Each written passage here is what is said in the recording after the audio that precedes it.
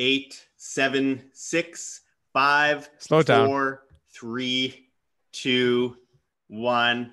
All right, we are live. Hey, everybody. Josh Sigurdsson of World Alternative Media here. And, of course, we are joined by Tim Pachote of the Liberty Advisor. And we, of course, are also joined once again by Chris Karabatz, who I'm glad is joining us with an awesome background up on the screen there. Everything is fine. Everything is awesome. And, you know, we have a really good show again for you guys today. One might say it's depressing, but I think we bat through the weeds a little bit here and we get to the positives out of this situation. We need to understand the negatives to, attack or to create the positives. And look, if you guys haven't already, make sure to hit that like button and check those links below and comment and all of that fun stuff. We're going to get right into the articles here. If we can pull up the first article on the screen, as it says out of NBCnews.com, it says U.S. jobless claims reached 26 million since coronavirus hit, wiping out all gains since the 2008 recession. And I quote, "The doors are still closed. There is still no smoke coming out of the chimneys in corporate America. It's not surprising that you continue to see significant layoffs," said one economist. Now, I do want to note that the so-called gains since 2008 are a little bit over exaggerated. I mean, there were obviously, it's hard not to go up from bottom. But with that said, if you looked at the labor force participation rate, we had a very, very skewed jobs numbers over the last several years. Of course, I debated Stephen Moore, who's one of the president's advisors last July on this. And he said everything would be wonderful and we don't have to worry about negative interest rates or anything like that. And here's the other thing is, so if you had one job as an Uber driver, another job as a waitress, and maybe you've got a third job, as a bar back or something. Now you've got three jobs. But let's say before 2008, let's say you had one really great job, paying $90,000 a year. Well, now that would have gamed the system to count as three jobs versus one. But on the way down, it's the same thing. So it counts as losing three jobs to the economy when it might just be one person. But they rig it on the way up, and I'm sure now that same rigging on the way up is coming to bite them in the butt. Well, these are theoretically the jobless claims. So this is one person for one person. So they might have had three jobs going up, but it's one person going down, and that would actually be the other way around. And as a note, when they say all the gains since the 2008 recession, they really mean we now have fewer people working than were working at the bottom of the 2008 recession. Mm-hmm. That means from the very worst point in 2008, there are fewer people actually working right now, but Steve Mnuchin says the unemployment rate is irrelevant. So I guess it doesn't really even matter. It's irrelevant to him when he's on welfare. But I do want to, and we'll get further into this in just a moment here, but I do want to bring up the UK as well. Obviously, we have a lot of viewers out of the UK, and this article is 4 days old. However, I think it's important to bring up UK unemployment rate at record high before lockdown. And I find this interesting because the UK was, again, before the lockdown, the UK has been dealing with unbelievable unemployment problems for a long time now. They had one of the worst, as far as first world countries, one of the worst rates for children going hungry. The rate of children showing up at schools without lunch was absolutely astonishing. And now we're looking at what will this mean for the UK if they were at a record high unemployment rate or a record high employment rate before the lockdown. They say, well, this is great. Everything is wonderful. Everything is fine. Yet the poverty was so unbelievably terrible. And again, like most countries, they hide the number in the labor force participation rate. I find this to be a little bit more evidence of the skewed numbers that we witness on a regular basis. It's kind of like how we keep hearing how the stock market is going to skyrocket in the next couple of weeks because, there's all this sentiment because it's low and all that kind of stuff. It's like, well, the stock market goes up, but then people are more impoverished than they have been in years. People have no jobs. People have no ability to work right now. How real are the numbers? When you just look at the reality on the ground of people lined up outside of banks, which is what I'm seeing here in Mexico. I have to ask you guys, with everything we're witnessing with employment, and Tim, if you could bring up that GIF that we've shown a few times while I ask. Again, this is the U.S. weekly initial jobless claims in the thousands seasonally adjust. And this is from about a week and a half, 2 weeks ago. And just look at that. That's 1 week. I mean, it's absurd. It's huge. But I mean, seriously, people are suffering, and they're pretending that the piss is rain. And at this point, it's just like, how long can people last without a job before it really causes a bigger tremor and people start rioting in the streets? What do you think? Oh, is that Chris? You want to take that one? This is dead air is the worst. We don't want that at all. But this is awful because so many people, like, you look at all the people in the media and the celebrities and whatnot going, oh, I mean, just, stay at home, watch Netflix, order your pizza. Like, all right, you're rich, you're well off. Or me, I mean, I work out of my home anyway. If I had a bad week, this might not look any different from my normal week. Who knows? Yeah. But for, the average person out there, it's not about going to Fuddruckers or going to get a haircut. It's about putting food on your table. It's about whether or not you can pay your rent. It's about whether or not you can pay your electric bill, whether or not you can even pay for your Netflix subscription. I know that's the low bar, but whatever. And by the way, I'm surprised anyone goes to Fuddruckers, but this is news to me. But thanks. Carry on. Sorry. This whole thing was the first time I'd heard the word Fuddruckers, and I don't even know how long. But that just shows who I am, I guess. Not a good place if you don't want the coronavirus. Those open trays of stuff. Anyway, go ahead. Well, I could go off on a ramp. That whole guy going viral eating soup at a grocery store straight from the ladles before all this started. Like, bat soup. No. Yeah, bat soup, exactly. But this is hitting so many people. I mean, I personally know people with small businesses who've had to lay off everybody. They just made big investments. All of their stock is now just useless and will be useless no matter how long this takes. So they've just wasted all this investment, all this effort they put into their business, and setting up a life for their family, for their children, is just gone and shot, all because the government says everybody has to stay home. All because I'm in Michigan and my governor wouldn't even let us go buy seeds from Walmart. I mean, it's amazing how much they were locking us down, and it is ruining lives. And right now, and in Michigan, your governor is in a lot of hot water right now. People are not liking her right now. There's a lot of people. I've heard of a couple protests out there anyway. And if it was in Detroit, it'd be very like lead-filled, dirty hot water too. But that's Flint. That's Flint. Flint. Okay. But no, actually, there is a whole bunch of hot water because theoretically she doesn't have the right to extend the order past April 28th. I just got the emergency alert on my phone yesterday saying we're extended to May 15th. And the local House, which is run by Republicans, of course, and the governor here is a Democrat, but the local House actually is voted to revoke those rights, but she's going to veto that revocation. It's all kinds of messy up here in Michigan. That being said, a whole bunch of old folks have died up here. They're, got into an old folk home in my town and wiped out half the people there. It's actually pretty ugly for those people.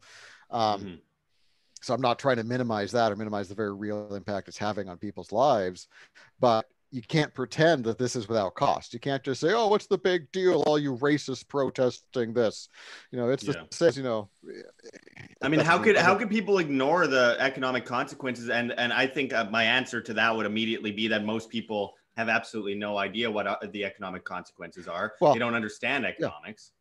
I mean, people don't realize that most major cities have maybe 72 hours of food.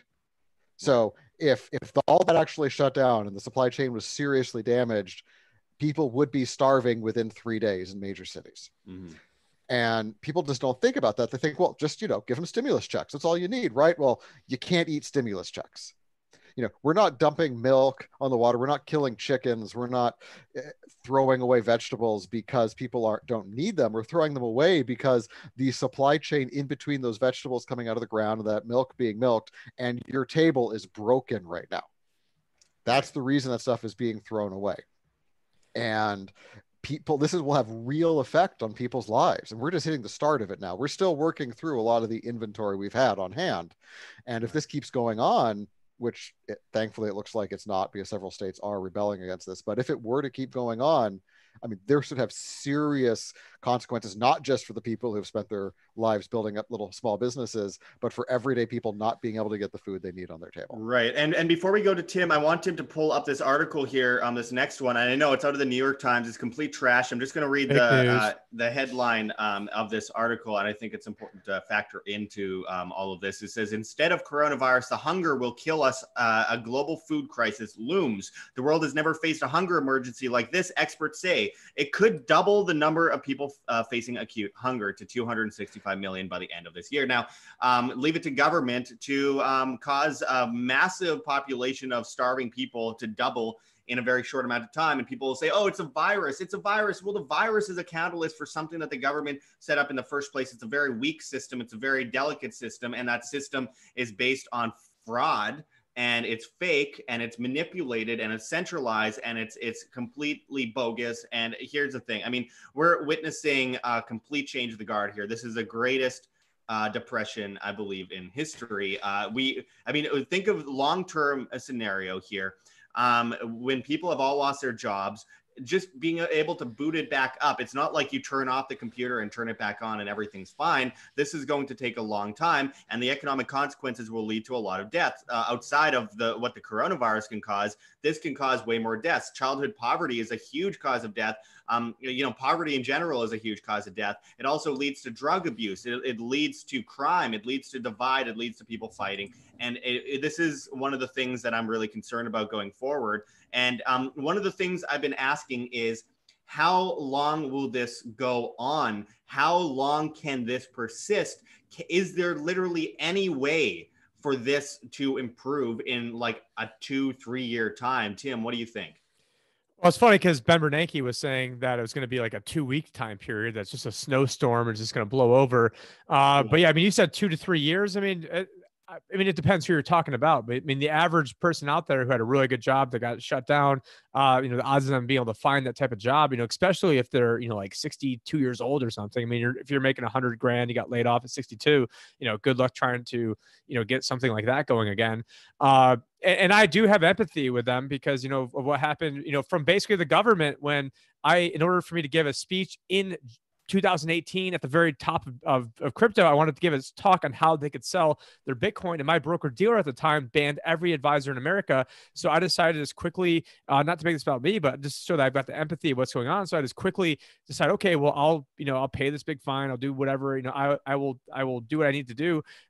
But then the government of Arizona decided to wait like 6 months to give me a freaking, I almost said Fuddruckers over there, but to give me just all I needed to get was a fingerprint card. They wouldn't give it to me. And so essentially I was out of business for almost all of 2018, which is funny because now like the tables have turned and now like I'm already set up working virtually because of basically what the government put me through to begin with. So I have a lot of empathy of what's going on, but now should be a time if you are stuck home, learn a skill. I mean, don't just sit around watching Netflix. I haven't turned on Netflix once. I haven't turned on my TV once. But here's the thing though, Tim, and I mean, and I 100% agree that we should be doing that and utilizing the time to the best of our ability. The thing is, right now, we have people that are hungry. Like they literally, if they wanted to try and learn a skill, they couldn't. They're in their home trying to feed their family and they have no way to feed them right now. And in many cases, and what I'm seeing around here in Mexico is they're walking around the streets literally with no other choice. Usually working mothers and stuff with no other choice but to go up to people walking down the street and beg them for money. And it's a really sad thing to watch. And obviously this has always been the case. There's always been this situation, but it's on steroids right now. And people have to wonder, like, these people are desperate. How long can it possibly go on? How long can they push this situation off before there's some kind of retribution? There's some kind of changing of the guard. Well, when people have nothing to lose, they lose it, as what Gerald Celente would say. And I think that this also kind of pretends into how much tyranny you get as a country. And the amount of tyranny you get is the amount of tyranny you put up with. And so people are pretty resilient people. People can deal with a lot of stuff. The human body can go through a lot. I mean, luckily, a lot of Americans are really overweight and have, quite a bit of weight to lose. So, I guess if there's any, side effect to having, a pretty obese, overweight nation as a whole, obviously not talking about the best weight loss plan ever. Yeah. Communism is a great weight loss plan. Not to make a joke of, but the amount of tyranny you're going to get is the amount that you put up with, and until people start fighting back and people say, you know what, I'm just going to start opening my business, and if the police want to come and arrest me, come and arrest me. Until that starts going on, and it's just everybody, and then eventually the police can't just arrest everybody, or else people start going and offensively going at the police. I mean, because ultimately the only reason this is able to go on is because men in shiny badges will come and give you a citation, and if you try to fight that, then it keeps escalating and escalating and escalating to eventually you could die. And just yesterday, I live basically a quarantine lifestyle. I live out pretty far out and basically South Vegas, but I live in Phoenix. And yesterday was the first time I decided that I would drink a little bit, and then I would walk to actually a bar that was close. I'm an Ironman triathlete, so I could walk places. So I walked about a mile to get to a bar, but I called ahead and ordered my food.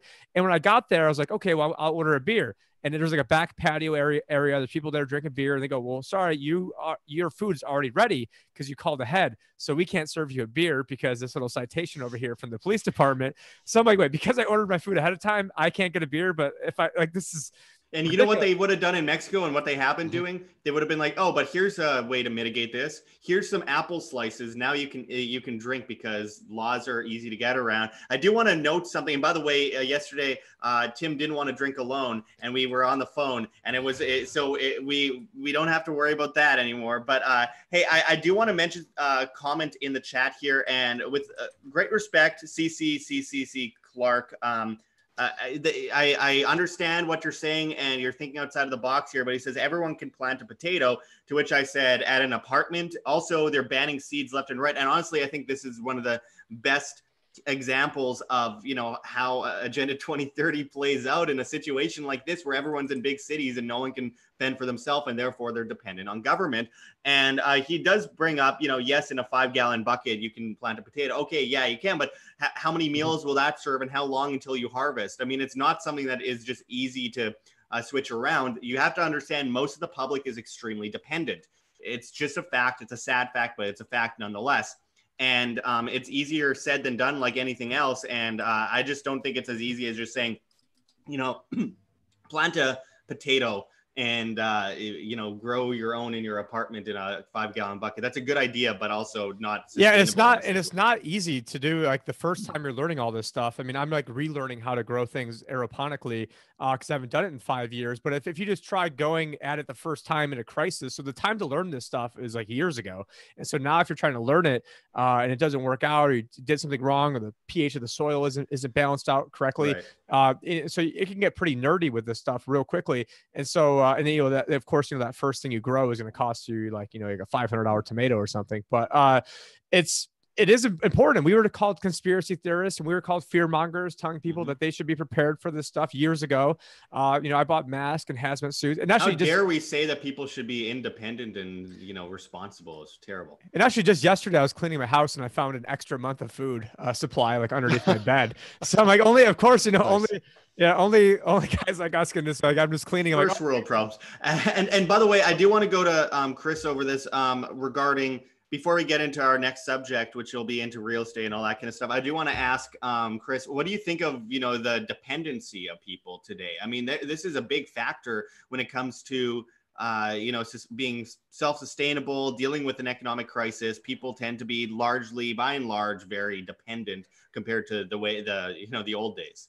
I agree that it's a problem. I mean, I myself, I get my milk from about a mile down the road. I get my eggs from a couple miles down where I am. I've gotten all my beef and my lamb and my chickens from similar local stores. So I try to make sure that I'm as not dependent as possible. But that took time to build up. It's like if this suddenly happened and I had no preparation, then like I'd be SOL.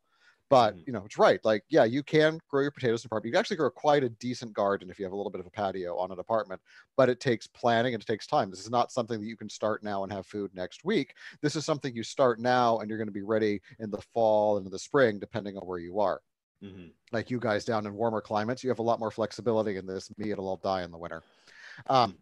So this is something that I think we all do need to take responsibility for ourselves. I mean, there's one thing about the distribution of labor. Capitalism is big on specialization. Don't waste time doing something you're not good at when somebody else can do it better, easier, faster than you. But that's why all of our meds are now made in China and India, and we can't get any antibiotics. Yeah. You know, that's it's important that, yeah, there's a certain amount of lost productivity we should accept so that we have a little bit of self-sufficiency. There's a balance there. And one of those things that you can do is not necessarily self-sufficient, but locally sufficient. You need to meet your neighbors, know who your neighbors are. This guy is going to, you know, have beehives. He's going to raise honey. That guy is going to have zucchinis and cauliflowers and whatnot. You're going to have chickens in your backyard. You know, you don't do it all yourself. You can save a lot of time and effort by doing things with your neighbors, because, you know, yeah, we're all rugged individualists, blah, blah, blah. I say this as I'm doughily sitting in my basement working on my computer, but we need to deal with a community. Everything is better with a community, and that's what we need to do. As people who do not believe the state has all the answers. We need to prove that by cooperating with our neighbors, by cooperating with our local community, and working together to solve these problems. No, we don't need to live by example, and not an enforced community at gunpoint, just us getting together and saying, wow, these are big problems, let's solve these problems. Yeah, and your local community knows how to solve your local problems better than the people either in your state capital or even worse, Washington, D.C., or wherever your capital is for wherever you are. And, you know, one of the things like talking about, mentioning a little bit ago about how this will go on only until people object to it, that reminded me of an article. I don't think I even shared this with you guys before, but a couple days ago, you know, this mother in Idaho was arrested for going to a playground with her kid. And after she was arrested, the local community then showed up and started surrounding the home of the police officer who arrested her. Yeah, our friend Ammon Bundy was the one that put on that protest, and Ammon Bundy is one of the smartest people I've ever interviewed. If you haven't seen our interview with him from last year, I definitely recommend it. I'm talking with him right now, and he might be on in the next week, so hopefully we can work that out. But that is a kind of community gathering that I like to see, and there's a whole bunch of keyboard warriors online who are on the live streams going, "You're part of the problem," and I looked at the reactions to their comments, and like 90% were laughing reacts to their absurdity. And this really tells you how things are changing and how people are starting to wake up, because when they're in a situation where they have no money and they have no job and they have nowhere to go to buy food, and if they do, they're like basically in a police state where they have police out there demanding you wear this and go in this way and only 1% at a time, and food rationing and stuff like that, like out of a communist country, people are eventually going to bite back. It's only going to it's only about a matter of time before people say, I'm sick of being used, abused, and pushed around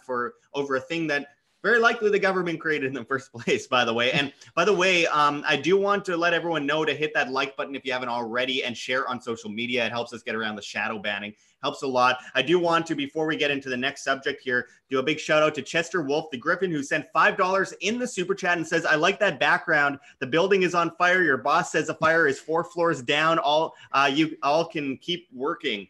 Yeah, pretty much. Everything is just wonderful. Everything is fine. Just put some disinfectant on it. No. Right. Right. No, you got to inject it. But I anyway. haven't seen any press conferences ever of any of these, so I actually feel pretty good about myself. But we really appreciate those super chats that go a long way, and hitting that like button helps a lot too with the algorithm, as we are obviously shadow banned, to say the least. But I do want to get into the next subject matter here out of this MSN.com article, as it says, which was originally from Bloomberg. It's an aggregate after all. It says, Barrick says real estate in chaos as laws waived on rent and debt, and I quote, "We haven't had a crisis like this." Barrick Chief Executive Officer of just so people know that that's not Barack Obama. Just so people know, it's Tom Barrick. So people might it is good to clarify that. Yeah, it's good. Yeah, but it says, and I quote, "We haven't had a crisis like this," Barrick Chief Executive Officer of Colony Capital Inc. said in an interview Friday on Bloomberg Television. "We've never had one where we just have a government taking of revenue. I don't think government's going to solve this problem, but surely there's a lot of people freaked out right now, especially with businesses lost too. I mean, there's also 43% of businesses polled say they cannot survive without a government handout. I believe a lot less of that will survive. And honestly, the handouts are not efficient. You're printing currency. It's just, we could talk about all that later on, but I want to jump into the next article that pertains to this as well, as far as the housing market goes. Out of CCN, As it says, the housing market is edging dangerously close to a $1 trillion reckoning. As mortgage forbearances rocket, nearly $1 trillion in unpaid principal for housing market loans is another toxic asset bubble about to pop. And we can't forget Airbnb either, where we have 30 to 60 super hosts out there that all have all these mortgages, and they have no cash flowing in. They're running out of cash. They're basically that.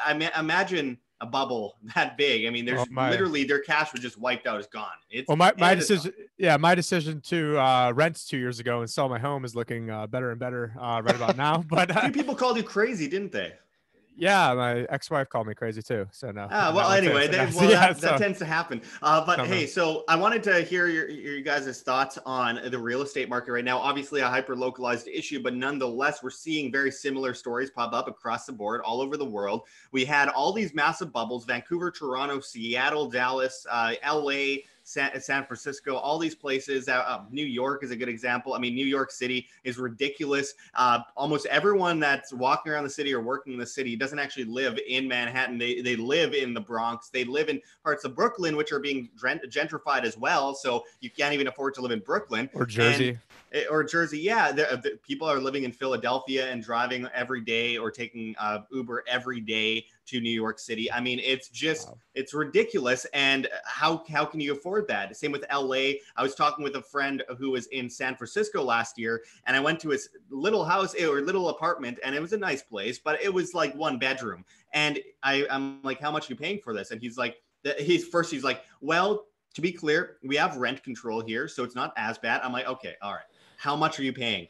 $3,600 a month. And I'm like, what are you doing? Why don't you can save money by living like way out of town and driving and spending a fortune on gas every day compared to that. Like, why? And it's just the conditions that people now they'll pay you to drive. No, just kidding. No. Right. But it's just unbelievable. I mean, I guess ride sharing could help with that, but it's just unbelievable how much people are paying for homes all over the place throughout the world. And we are seeing something come to fruition here. I'd like to hear your guys' thoughts on how this is going to affect all these housing bubbles, and how long do we have until we see this burst, because it seems to be very delayed at this moment. I guess I'll jump to Tim first. I mean, I think it's all really going to start eventually when the pensions eventually burst. And a lot of what my Anarchapulco presentation had to deal with was first the investment grade bond bubble bursting, which is exactly what we saw happen, except we didn't actually see the fallout from it because the Fed came in and quote unquote, saved the day. And so absent the Fed doing that, it would have been like complete Armageddon. And so,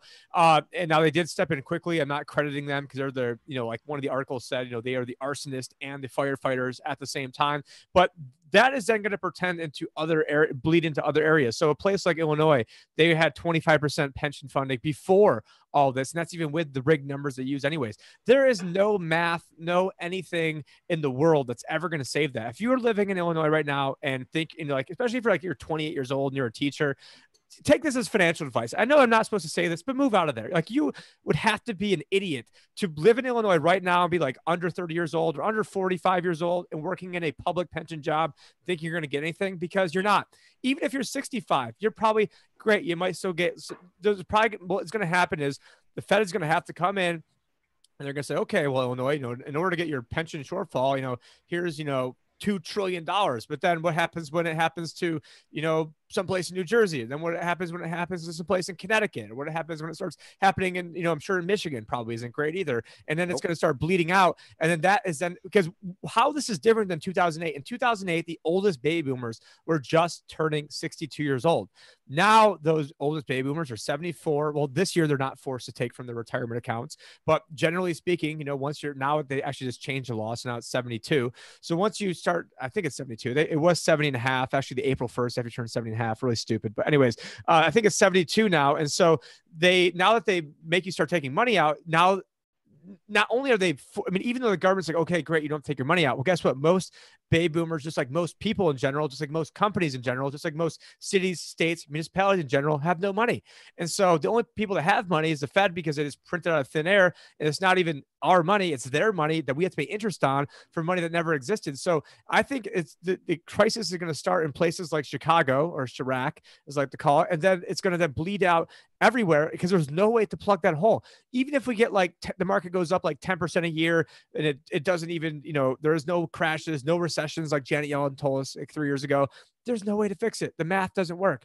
But that's going to be everywhere. And so even if every pension was 100% funded before all this, I think they'd still be screwed based upon demographics, because the generations below the baby boomers now, besides the millennials, are slightly bigger than bigger than the baby boomers, but we're out here busy eating Tide Pods. I'm saying we, because Josh and I are technically millennials, just making a joke about that. Yeah, we're not eating 7 today. I'm not happy about it. I can't say that I'm not a little bit ashamed, but the TV says so. So Trump, yeah.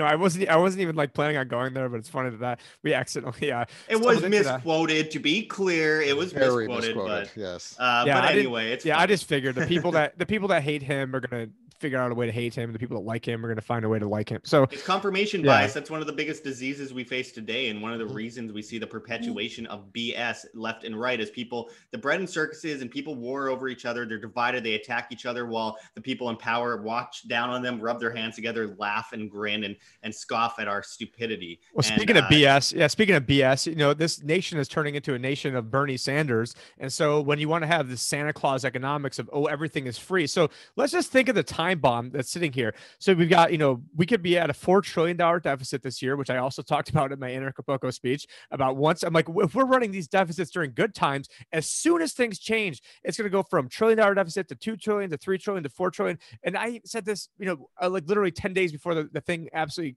collapsed. But absent the Fed coming in and buying investment grade bonds, buying junk bonds, the Dow would probably be at like 6,000 by now. Mad Max type scenario. And the last thing people would care about is the stupid supposed coronavirus thing. And by the way, what is the Dow at right now? I think it was like around like 23. I mean, I pay attention more to the S&P 500, but let's go pull it up right now. And while you're looking that up, 20, it's almost 24, so 23,775. Wow. So Chris, I wanted to hear. Obviously, being in Michigan, you guys have a history of economic issues, to say the least. And I wanted to ask, as far as what we're seeing with the housing bubbles bursting and the potential that leads to, what you're seeing there, and what do you think of this whole crisis? Well, it wasn't until last year that Michigan population levels got to pre-2008 crisis levels. So it took us this whole last decade to even get just pure population numbers up to where it was. And well, this isn't going to help that. And, because we still are heavily in with the big three here, this is going to completely screw with. I mean, cars are not moving right now, and modern cars last quite a while. And I cannot see that with an economic downturn, the Great Suppression, whatever you want to call it, that they will recover quickly from this, because the last thing you want to do is get into a 7-year loan on some new car that you'll be underwater on in a couple of years. And that whole market just needs a complete adjustment at this point, and they're going to be hurting for a long time. And that means all of Michigan is going to be hurting for a long time. I mean, I know several people who, they're still not employed, but they are doing literally nothing because they work in industry. They don't work directly for the big three, but they work for subcontracting firms 1, 2, 3 layers down. And it is going to be really ugly up here. Houses aren't moving. Again, this would be peak time right now as the snow has melted and the weather's starting to get a little bit nice, even though it just snowed like 2 days ago. It sucks. And we're really ready for it to be done. I'm from Winnipeg, Canada. I know well of all that nonsense. And it's not happening. There's a couple houses that have moved like sight unseen around here, but Michigan is hurting. And we just voted ourselves in the super, Democrat governor here, who is making Michigan the hardest hit state, one of the hardest hit states just from a suppression viewpoint in the country. And sounds like the definition of insanity. I mean, I'll be honest. I had, if this hadn't happened, I would have hopefully had my house sold already and already been down into Texas. That was my plan for this spring. And this, I can't sell my house right now. So Yeah, it's absolutely insane. And also, I mean, if we're talking about the auto bubble as well, it's interesting. It's a very similar bubble in the sense that we have a very manipulated market. We have crazy auto-backed securities. And you see the banking system completely entrenched. You see a ton of financing, and you see a ton of debt in, correlated with that issue as well.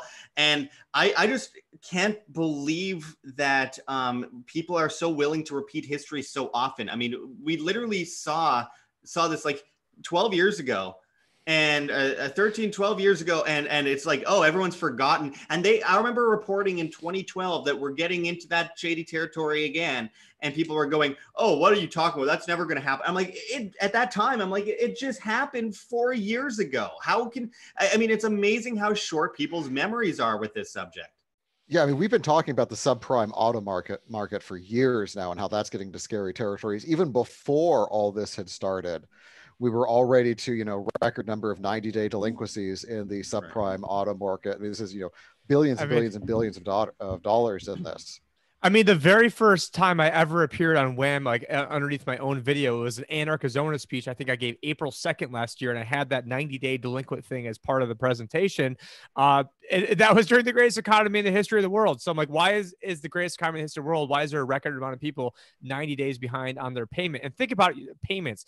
I mean, the two payments people are, I mean, let's say if there's 3 payments people are going to make, it's probably their phone, their car, and their house. And so if you all of a sudden you stop making the car payment, I mean, that's a pretty big one, because then but now people don't even need their car to get to their job because they don't have a job. And so, I mean, for me, I mean, I'm driving like a 2011, Hyundai, and I'm just waiting for the collapse so I can buy a truck cheap, and then maybe eventually they can get a cyber truck too, if that ends up becoming a thing. Yeah, you got to get a cyber truck. That's the thing now. Yeah, especially like in a Mad Max scenario that we're going into. I feel like the cyber truck is like quite the. I actually really want it. It's been a controversial issue for a lot of the WAM audience, but I kind of want a cyber truck. But sorry, go ahead. Yeah, no, I want one too. I mean, just think of like all the capabilities that it has, and that it's I mean, I don't know, unless I guess you throw that one thing that cracked the windshild. But so as long as no one takes giant ball bearings at me. Full disclosure, we may have gotten a small payment from Tesla. No, I'm just kidding. But I do have clients that own Tesla. Yeah. But it was unsolicited buys, and to be fair to me, I never thought it was going to go above like the 420. What would he say? Like funding secured, it's going to 420 or something, or 440. I never thought it was going to get to that mark, let alone 700. So I will admit that I was wrong on that. I loved his tweet. The screenshot of the stock price. Look at the stock price; it's so high. Yeah. And by the way, I want to get as many of these stories in before we run out of time today. So I'm going to move into the next thing right away. But I do want to mention Matt Ward wrote in the comments, it's bad when my company stops matching 401k contributions. Yeah, I have several friends whose companies stopped managing it. I have at least one friend who his IT area and his company basically stopped doing 401k matching, stopped, the barista no longer comes to the office. Everybody at the company got 20% pay cut. This is serious, even in, the white collar job circles that I'm in. Without a doubt at all. By the way, guys, if you haven't already, hit that like button on this video. It helps the algorithm, and share it on social media. Helps us get people in, as we are very shadow banned. Also, those super chats go a very long way. So anyone that can help out with super chats, we really appreciate it. It's the only monetization we get here on YouTube. So there's also many options in the description. Obviously, you can join our new newsletter at www.iambanned.com and put in your email and sign up to get updates from World Alternative Media, because obviously we're not allowed to be seen here on good old YouTube. We got 4 dislikes. How dare they? Make sure to hit that like button, guys. Get it up to 200 by the end of the stream. And again, really appreciate those super chats. They go a long way. Probably the people that are shorting Tesla right now. They're probably right. But I do want to go into the next articles, and we'll take some questions from super chats shortly. But I'm going to bring up the next one from Zero Hedge here. As it says, and if we jump back, yeah, that's it. Bank of Japan to launch unlimited QE, double corporate bond purchases. I wanted to quickly go into this with you guys.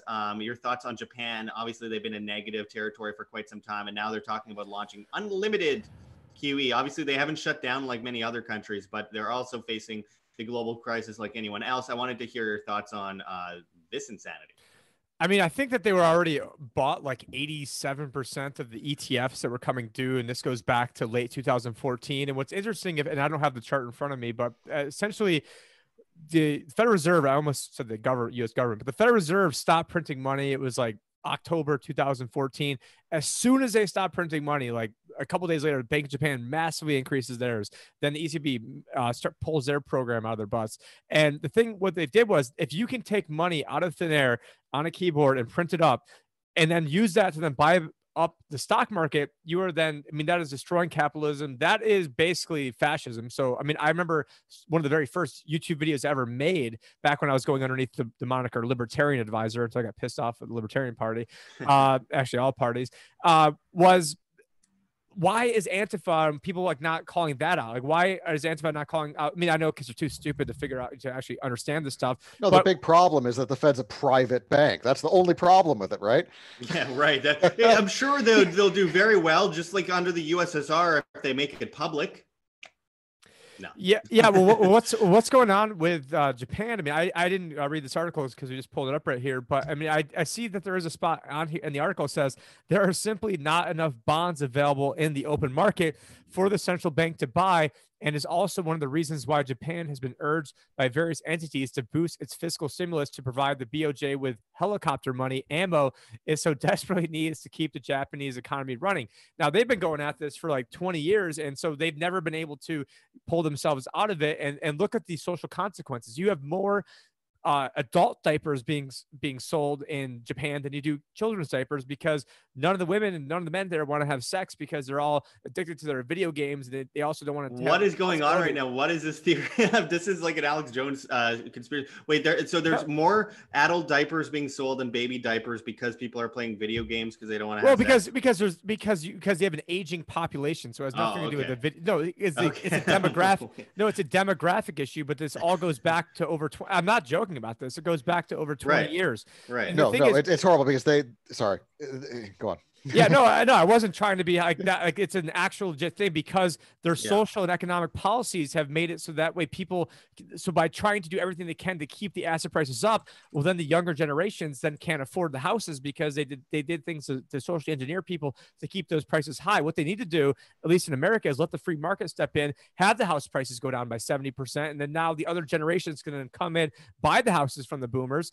And it's not there's nothing that's set in stone saying that housing prices has to be X, but what they want to do is they want to then lower interest rates, then, which now you need like 20% down payments according to some banks, because a lot of the banks only want to lend only to government backed, like they're all these loans that they're giving out. And so so what is going to happen here is, I mean, look at America. I mean, in order to keep the population basically static, I mean, not counting like immigrants and all that sort of stuff, you need to have every woman in the country would have to have 2.1 children to account for, children dying and things like that. But so I don't know what it is now, but I mean, it's definitely below 2.1. It's like 1.9 or something. Italy's like 1. I mean, there's not even going to be any more Italians in 50 years at the rate they're going. That sounds hyperbolic too, but yeah, that's at the exact rate they're going. But that's what's going on. I mean, now obviously it's all Japanese in Japan, so there'll still be Japanese there. But this is all being, socially engineered to create these problems. And that's why you don't have, even in America, I mean, I think right now you have like record low, amount of women having children, per capita. And this was before all this stuff was kicking off. And so I expect that to probably continue because they can't afford to have kids. But then some people are incentivized to have kids because the really poor people which now is more and more people, they end up getting money and freebie to have kids. And then it's like the people that are middle class making $60,000 to $90,000 a year married, they're the ones who can't afford to have kids. And so it's just, everything's been socially engineered and screwed up by the government. And by the way, I'm going to get to all the super chats right away. I really appreciate it. Chris, what do you think of the massive amount of QE just in general? I mean, we're seeing that across the board, just massive quantitative easing. Well, I mean, even in Japan, like even 2018, Japan was the top 10 shareholder in 40% of Japan's listed companies. I mean, that's how much QE they've been doing. That's the direction we're going in America, where the Fed will become the majority shareholder in a vast number of these publicly traded companies. And what is that? I mean, that's basically buying your way into fascism, right? I mean, that's what that is. And it's going to I don't even know. I mean, I would have thought, a decade ago that we'd have more inflation than we do now, more price inflation. And, to an extent, the fact that we get so much stuff cheap from China and other third world countries has really kept that from us experiencing that inflation, where in reality, we should have had a bunch of price dropping due to those cheaper goods. So it's been hiding the inflation, but still, even without that, I would have expected more inflation by now. But of course, all that really ended up in the markets, and that's what's going to happen for a while until we. Thanks for finding that article. That's several that's an awesome articles, image. That was an image. Yes. That was a great image. A dancing woman in a diaper. I'm sure there's a few people out there that might like that. But yeah, that's absolutely insane. Sorry, go on, Chris. Oh yeah, it's going to get insane. I mean, we are really at the start of this. I mean, I don't know if you've seen the recent graph of the Fed balance sheet, how we're up well over $6 trillion now, and I'm sure Tim has that handy somewhere. I went to another article to try to finding another one, and it's more people dancing around in adult diapers. It's like every. I'm sure there's something in the community guidelines here. so can I find just a regular article that doesn't have people dancing around? This is the crap I'm looking up instead. Sorry. No, that's okay. But that's but that's how things are going. We have the demographic issues. We've talked about the demographic bombs a few times, where we just aren't having enough kids, and there's the culture of no, the women have to work, and frankly, if women are working, it's really hard to raise kids and have a family. I mean, that's just how it is, and that's why you have the calls for all 1 year guaranteed paid leave, and that's when you get high levels of unemployment that have been chronic in Europe for a decade now, and it's going to go. There's a whole lot of unsustainable paths. I don't know which one is going to get us first. And honestly, that was one of the greatest signs of inflation. I've always believed it to be the difference between men and women working, men in the 60s, fathers of like 4 or 5 going out and working, even sometimes part-time, but whatever it might be. With the inflation, they were paying for a whole household. They're living in a 2-story house. And not always the case, but very often the case. And then you fast forward to today, and the government at the time when women really started going into the workforce were admitting that they were just trying to create more tax cattle. Nothing against women working, but this is a fact. And coming up into more recent years, you see 2 parents working in places like San Francisco. This goes back to the housing issue and the auto issue and all that kind of stuff that we were talking about earlier. The man and the woman both working 2 jobs and still living out of their cars in places like San Francisco in many cases. And if that doesn't tell you a little bit about, not just market manipulation, but inflation, I don't know what will. And we're going to go into the next story right away. I do want to give some shout outs to all these super chats. I really appreciate Chester Wolf the Griffin sent $5 in the super chat. Says bravo. Well, thank you. Bravo to you, Chester. Thank you very much for that. Clifford Taylor sent Canadian $2.79 in the super chat. Says thanks. Thank you for watching. We really appreciate those super chats. They go a very long way. Now, Tinkerbell sent 3 super chats in a row of £1 each in the super chat. Thank you very much to you, Tinkerbell. We always appreciate your support and your viewing our work here at WAM. It goes a long way. And then Chester Wolf the Griffin sent another $10 in the super chat and says TD Bank, one of the largest banks in the East Coast, is bankrupt. They're closing down all their branches overnight. 5 branches in my area have suddenly closed. So is that due to coronavirus, or is that due to like just the social distancing? These banks have been bankrupt for a long time, technically speaking, just based on the amount of cash that they're carrying. But is TD actually bankrupt, like officially speaking, closing down all these branches? I'm looking it up as we speak here. And they're not definitely seeing anything on that yet, but we do see them talking about they're going to start giving money to Canadians over. And there's also lots of different subsidiaries of TD Bank. So there's TD Bank, then there's TD, Ameritrade, the American Investment Unit, then there's one in Canada and other countries, and so there are a lot of different subsidiaries of TD. So just want to. Well, I'm going to follow up on this, Chester. I really appreciate the info on that. There's a lot we're not seeing in the news that's happening on the ground. I know here in Mexico, I'm seeing countless bank runs, one after the other, and no one's talking about it in the news. And I'm trying to document it to the best of my ability. We're talking lines around the block to take out money, and it's absolutely insane. That's why they made all the banks in the U.S. drive-through only. It's really hard to have a crazy bank run when they just shut the drive-through. Yeah, they'll just ticket you for being parked illegally. And again, another shout out to Let's see. We got, sorry, the chat is bouncing around here. Desior sent $5 in the super chat. Thank you so much for that as well. Those go a very long way. Those are literally what's keeping WAM alive. So just so you guys know, you guys are the heartbeat of this independent media operation here, and what keeps it up and running so that we can combat the propaganda, indoctrination, and nonsense that we see in the media. So thank you so much for that. And make sure to hit that like button if you haven't already. I'm going to get back to the super chat shortly, but first I do want to jump to the next story here out of CNBC, which says scary, visceral, unprecedented. Traders describe oil's wild week and fall to negative prices. And it'll come up on the screen in just I was trying to find it. Yeah, no problem. So yeah, this is, we just witnessed one of the craziest week, I think, ever. It would be safe to say, in the oil markets. I mean, we fell at one point to negative $40. And we were talking about oil falling earlier this year, and everyone said, yeah, right, like it's ever going to hit $20. And here we are in the negatives. What do you guys think? Talk about this insane week we've had in oil. I remember it was $30. I made a joke that when he read an article saying it might be going to 20, and then we made a joke saying, "Hey, $20 is $20." And then I also made a joke, and I'm like, "Well, you know, if it gets having too much supply, maybe they'll start paying you to take." And then I said as a joke, and then that's apparently what ended up happening. But just like the economy, you can't just like turn on and off one of these oil wells. I mean, so to go and shut down an oil well is could be a multi-million-dollar, thing. And then to turn it back on, it could be the same deal. And so what is happening is these energy companies took out a lot of high yield debt, their junk bonds. And now Trump is coming in there and actually making comments about, essentially nationalizing and taking equity stakes in these companies, while they're also then having the Federal Reserve coming in and buying up exchange traded funds or ETFs or index funds that own all this crap. I mean, literally it's junk bonds. And so if you are taking on risk by investing into a junk bond and then that junk bond goes to zero, well, tough. You know what? I mean, you're investing in something risky. Should Bitcoin investors get bailed out who bought it at 20,000 and then when it went down to 3,200? I mean, you can make the case for anything. You bought something risky. Okay, maybe you didn't know about it because you had a bad advisor. Okay, we'll fire that advisor and hire me. I mean, there's lots of things people can do. If you check the link below, thelibertyadvisor.com, guys, you could become a client of Tim's, and he has an amazing track record. And I also do want to point out that Chris is a client. So I mean, in case there's so in case there is any conflicts of interest, just want to point that out as well. But his house is on fire. And yeah, his house is on fire.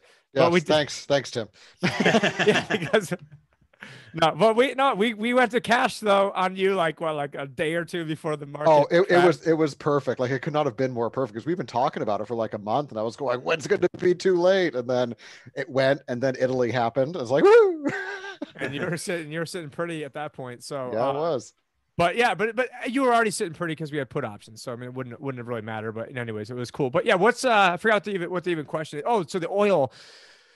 I mean, it's just like the economy. You can't just be, oh yeah, well, we're just going to have 26 million people laid off, and then don't worry, we're just going to flip a button, and then all those jobs are going to come back on. I mean, and so, but don't worry, we're taking care of the big fat oil companies. We're taking care of the big fat Wall Street people. We're making sure that the big Fortune 500 companies that basically aren't even American companies anyways, or international globalist companies, you guys are getting hooked up.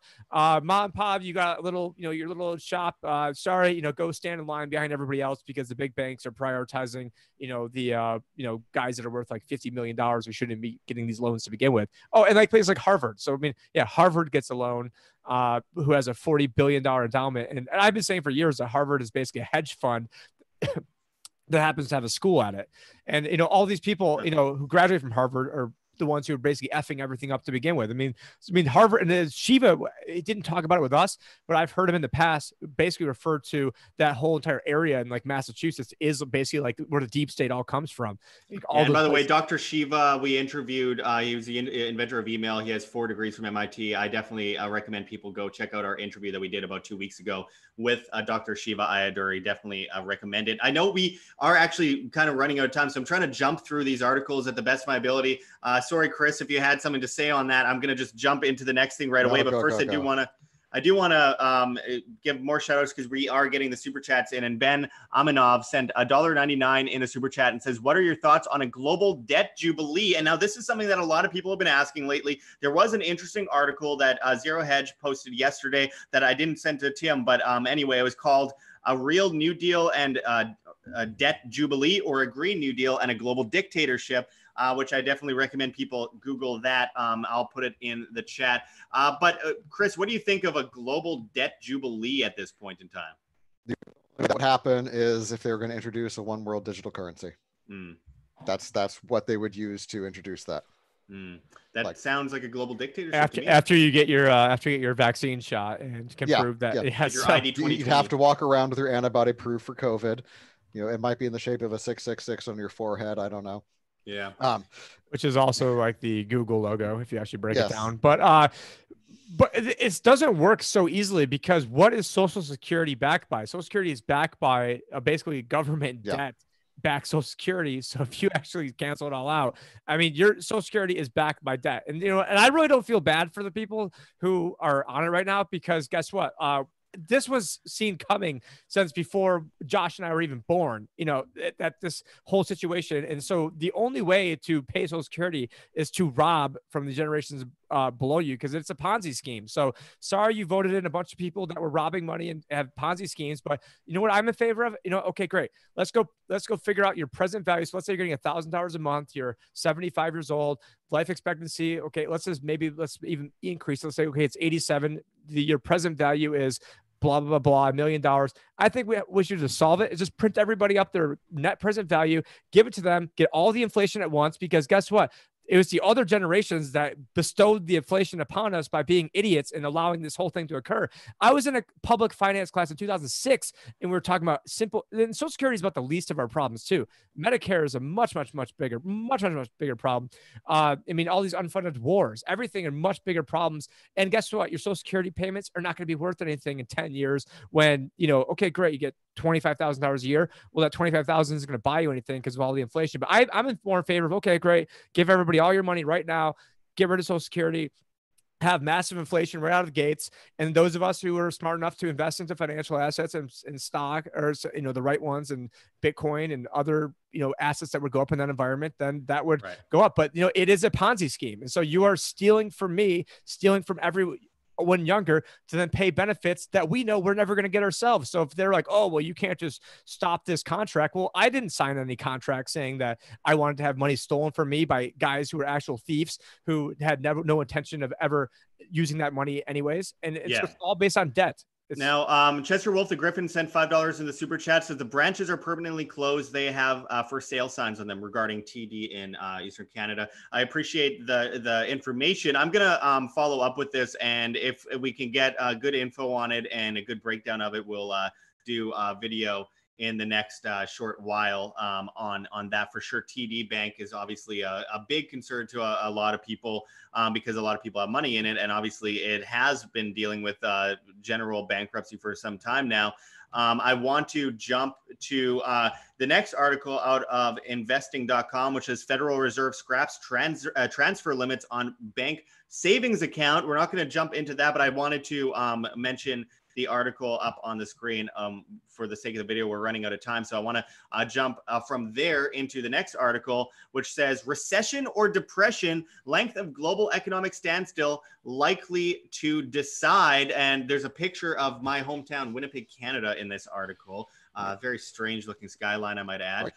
The Human Rights Museum. That's how it's defined, is the length of it. Duh. Yeah, so I want to ask you guys, the length of it. It's obvious. At what point are we going to recognize that this is a global depression and not just a recession? I mean, a recession was put off since 2008 and papered over. Yeah, I mean, recessions are officially happen when you have negative GDP growth for 2 quarters in a row.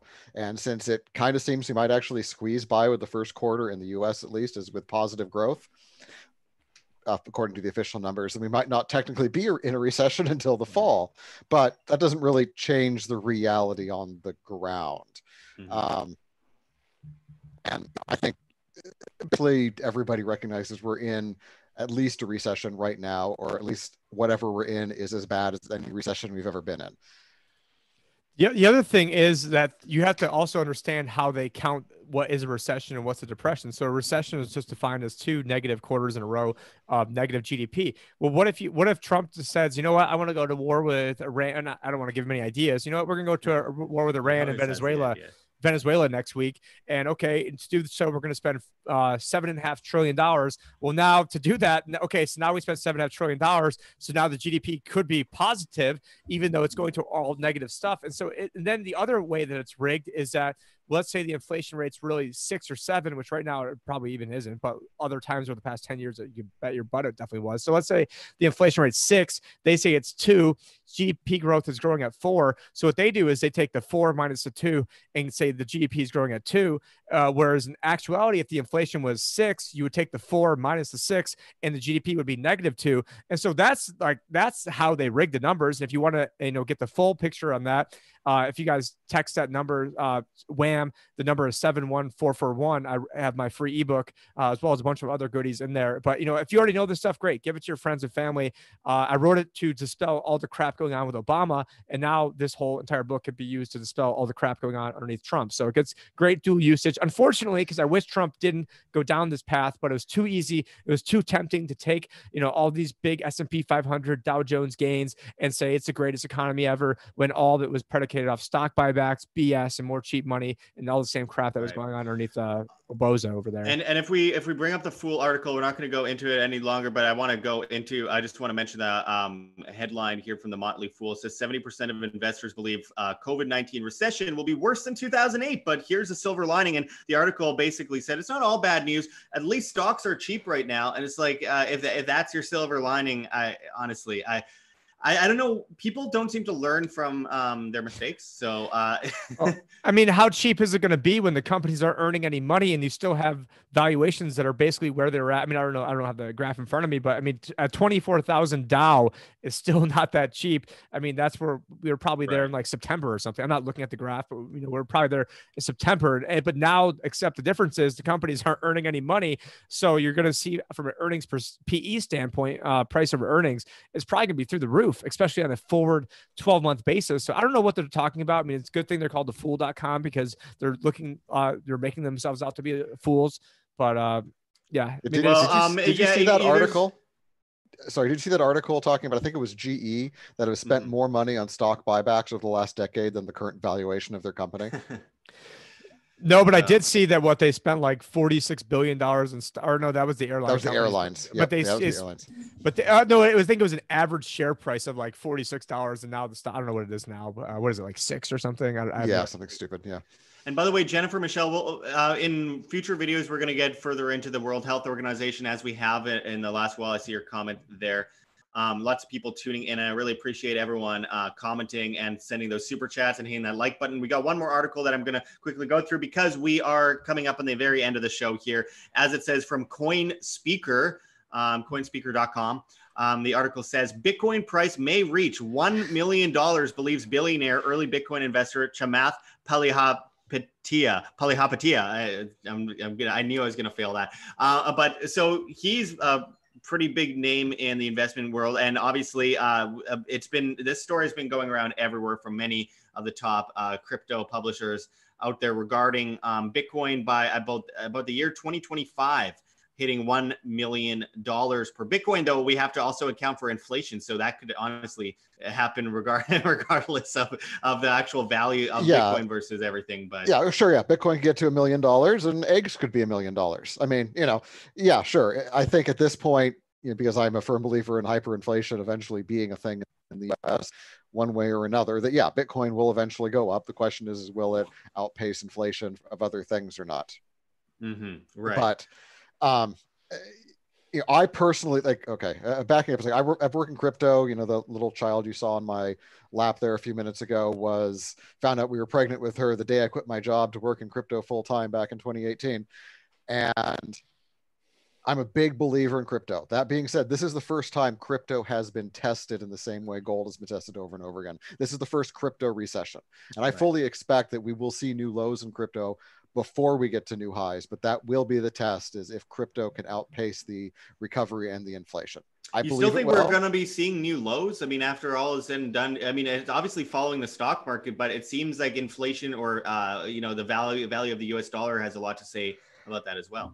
Yeah, and the dollar has been pretty strong. And I think if we get to new lows in the stock market, we're still going to see liquidity squeezes, and we're going to see new lows in gold, in silver, and in crypto, I believe. Now, in paper, gold and silver, if you've tried to buy gold or silver at any point in the last couple of months, you realize that the actual price to get some in your hand is dollars different from what the price is right now as far as the futures market goes.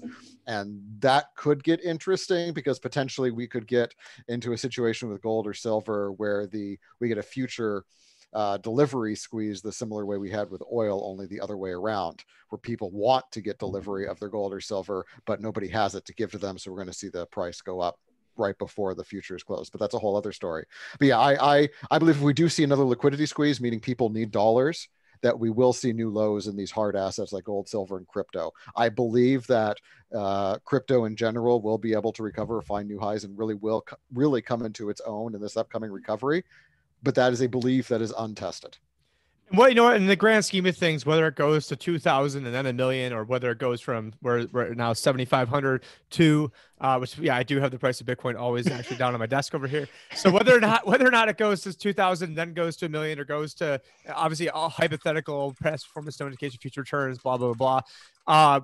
Or whether it stays at 7,500 and then goes to 1,000,000 is really irrelevant if you're a longer term investor or hodler, or whether it goes from here to 100,000, or whether it goes or whether you're using it as a currency, or whether you're using it as wealth insurance, or whatever it might be. Which honestly, I don't think this is a good time to be using crypto as wealth insurance, but nonetheless. Yeah, and I did point out after the Anarcho-Poco talk, I then was on stage for an all speaker Q&A February 11th, and I said and I was lucky I didn't have tomatoes or eggs thrown at me in the audience, because someone asked, what do you expect to happen to the dollar and Bitcoin during a crisis? And I go, during the initial stages, you'll probably see Bitcoin go down 50 to 80%. And this is in an anarchist conference. Everybody loves Bitcoin. They're obviously in crypto there, and I'm a fan too. And so that ended up being, what happened. It's a risk asset. And also the powers that be, it is very easy to manipulate Bitcoin. It does not take a very large sell order to then all of a sudden, monkey hammer that thing all the way down. So, Chris could be right, because it doesn't take a whole lot to do that. I mean, same thing in the paper gold market, paper silver market. These are very, very tiny markets compared to the biggest market out there is actually not counting derivatives, would be the corporate bond market is huge, huge. And so for me, one way to help, and we've seen a lot of people talking about 401k matches and the such. Well, you could actually have Bitcoin inside of a Roth IRA. Obviously not saying you could put everything in there, and you could do that. And I know a guy that could do that for you, where you hold the private keys. And so that way they can't confiscate your 401k, because if they do, you'd have to give up your private key, which you have. And libertyadvisor.com. And the thing is, I am pimping this now because I want people to do it now, and not when Bitcoin's, potentially at 100,000 or 1,000,000 or 20,000 or 15,000. Because if you do it in a Roth, it's all tax-free gains. Obviously, this is for, US based people. And so there's different decisions people can make, and there's ways to do it. And then if it does go to 1,000,000 and you didn't do it that way, then I have trust strategies where you can, set up different types of charitable trust to then, for every $1 million you make, you would be saving at least $238,000 in capital gains. And so that's how my initial foray into this was, trying to convince people to sell at 18, 20,000. And I was on Jeff Berwick's Anarchast January 3rd, 2018, trying to convince people to sell. And basically everybody, Jeff wasn't laughing at me, but everybody else there was basically like, what an idiot, who would sell Bitcoin at 18,000? It's going to 1,000,000. Well, it's not because I didn't like it. It's because I knew that it was in a mania, and like all manias, eventually that mania is going to die down. But who knows? It was a crazy mania. Maybe it could have kept going up to 50,000, 100,000. Right. And obviously, I really hope that you're both very wrong, but you very well could be right. And I'm not going to argue, because obviously, Tim called it at Anarcho-Poco this year pretty well too, regarding the fall of Bitcoin in the stock market. But obviously, there's a lot of look. This isn't a black and white issue, and we do have some people commenting, and people are saying things like, well, if the grid goes down, all that kind of stuff. I'm so tired of that argument. We've gone into that with Colin Cantrell recently on our show as well. Look, I'm not going to go into that again, but that was a great show too. Like if people want to go, didn't see that, want to go back, the show we did with Colin Cantrell. I mean, probably one of the smartest guys on earth, at least like in my opinion. Oh yeah, it's very ridiculous. Undervalued. It hurts my head talking to him, but he's a really enjoyable guest. And we're gonna be wrapping it up right away. I really appreciate everyone that hits the like button on this video. There's many arguments that we can have regarding the crypto universe. It would be good to get a show going with a bunch of people on both sides of the argument and both sides of the pro crypto argument as well as both sides of the anti crypto argument, because there's more than just I'm for it or I'm against it. There's a lot to be said there. There's a lot to go into there. And by the way, we did have a comment. I forget who wrote it. I apologize. Someone was talking about what about silver. I'm interviewing David Morgan in the next week, and I hope you guys watch that show as well, because we are going to go into silver in the current market and break that down in probably 30 to hour long video. So I really hope you guys tune in for that. Stay tuned. Make sure to hit the notification bell. This is gonna be my next backdrop. I'm just gonna have this one. The everything is awesome.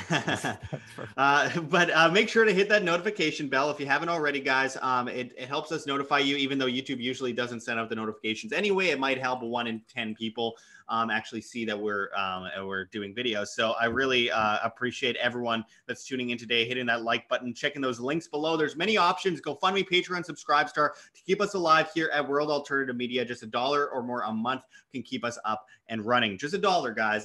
Less than the price of a coffee with inflation these days. If you go to Starbucks, you're paying $7 for a coffee. So hey, $1 or more a month. We need now we need like the Sarah McLachlan music with like the kids. Like we can help a child in Mexico. You can help a child in Mexico. In the arms of an angel. I am in Mexico, and it's very cheap out here, but obviously everyone's out of work, and it's an unfortunate situation for all of us. But hey, stay safe out there, be self-sufficient, responsible, and own yourself, my friends.